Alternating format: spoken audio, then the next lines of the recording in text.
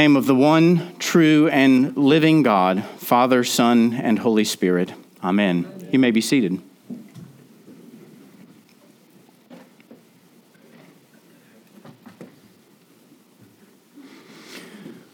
Lord, if you had been here, my brother would not have died.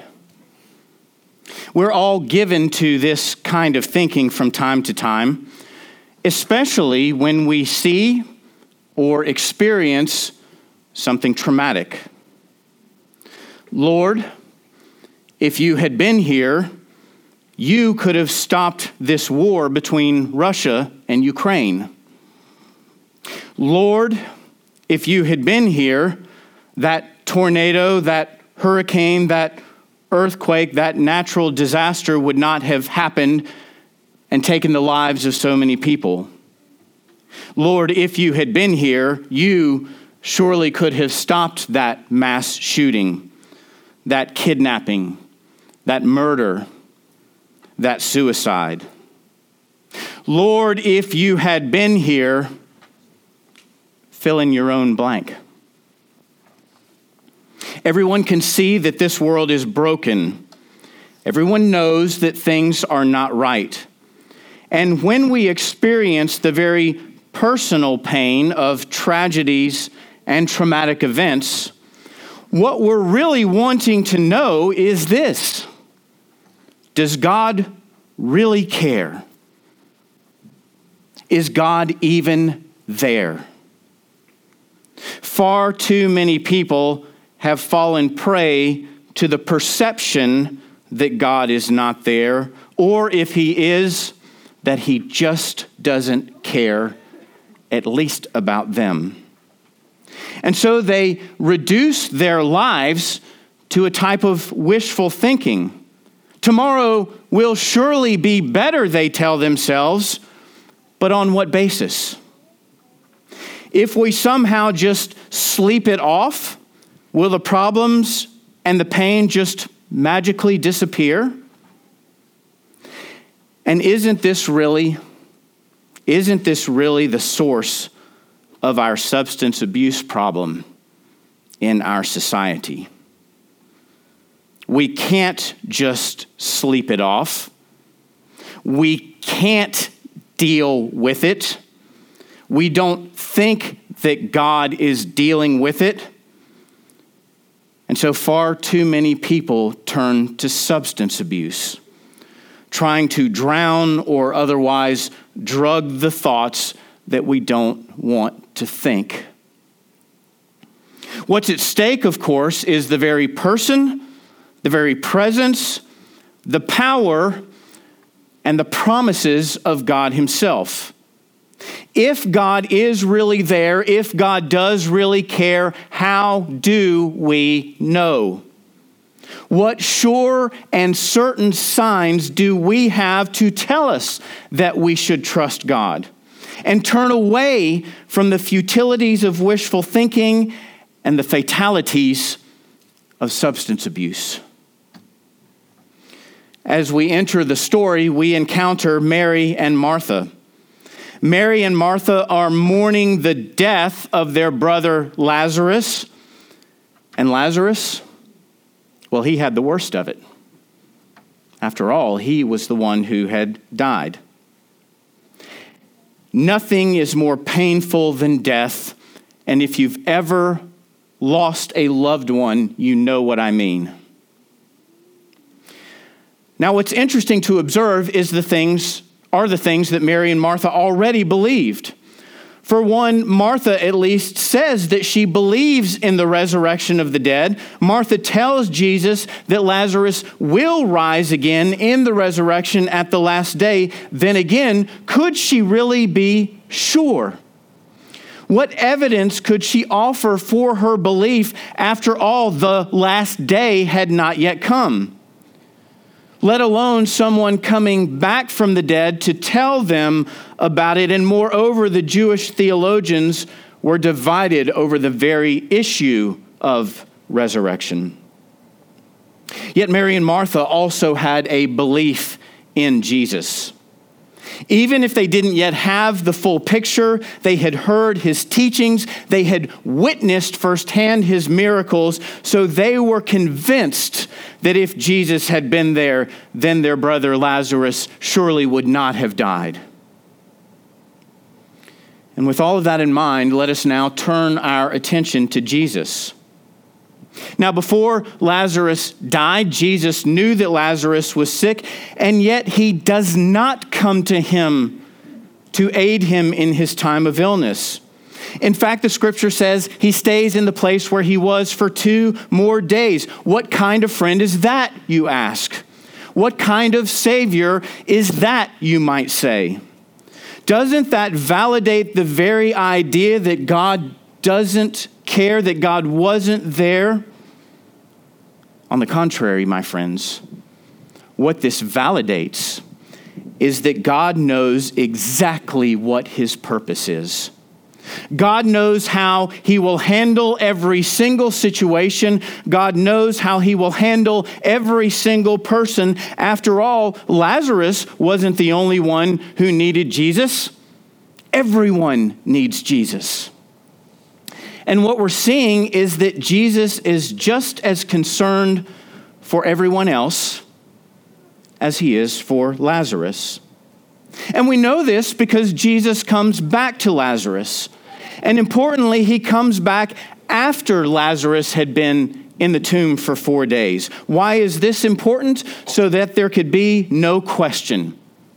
No question that Lazarus was dead.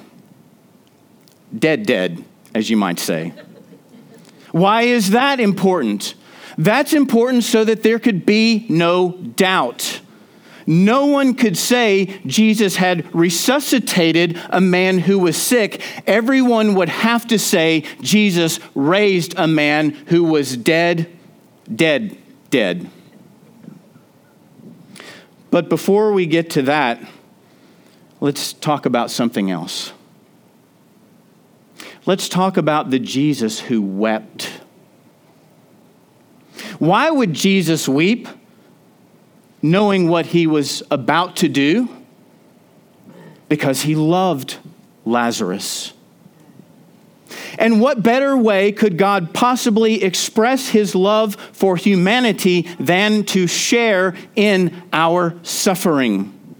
To anyone who would wonder whether or not God is really there, to anyone who would consider the possibility that God doesn't care, behold Jesus, the incarnate Son of God, weeping over the death of his friend Lazarus. Grieving because he, of all people, knows that death is not what he wanted for us.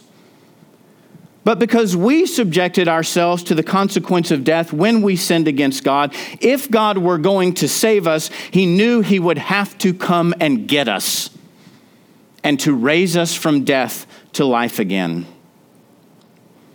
And now we turn to Lazarus.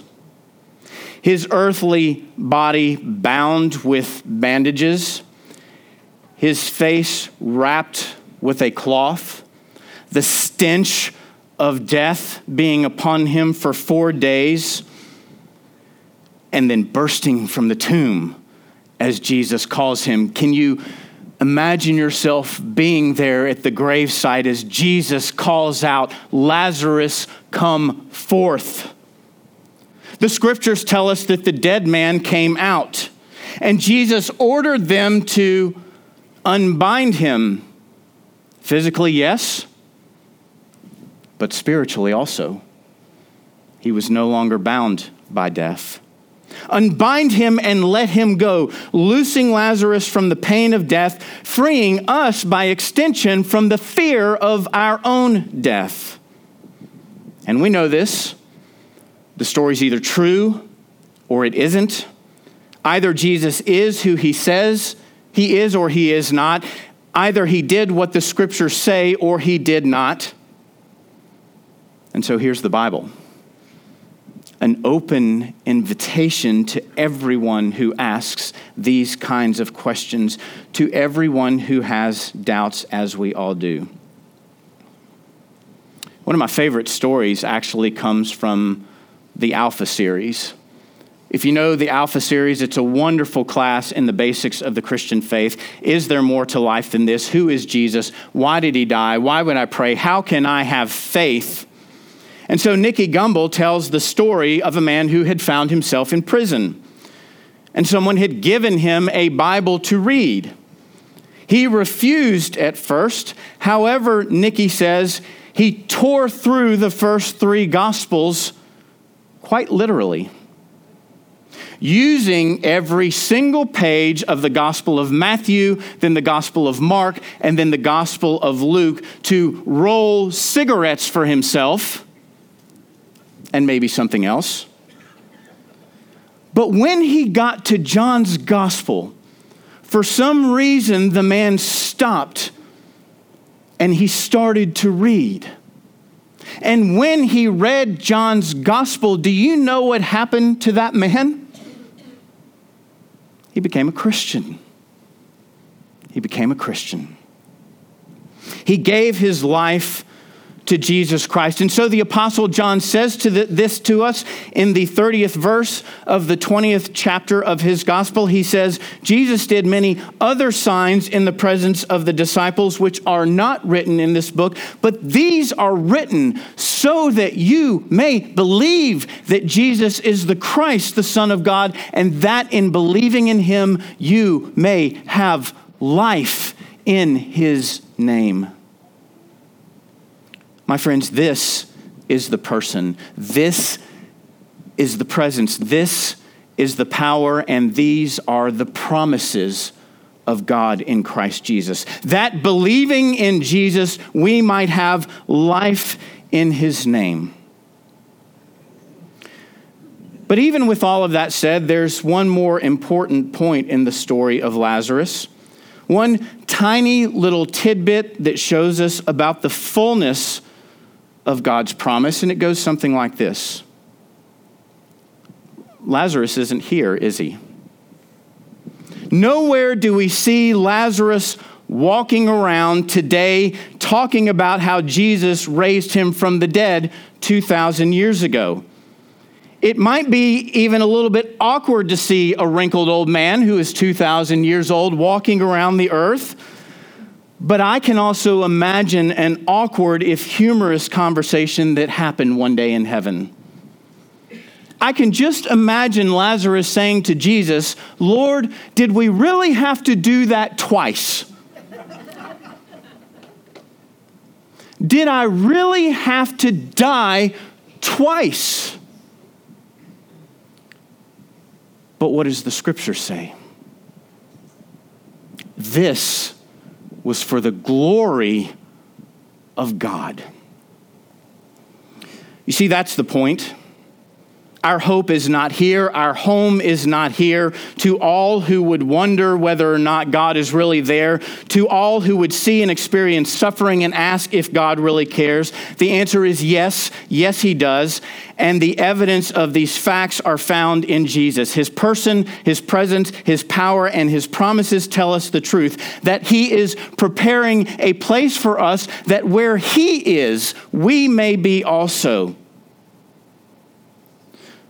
To what then, or to whom shall we turn? To the fancies of our wishful thinking?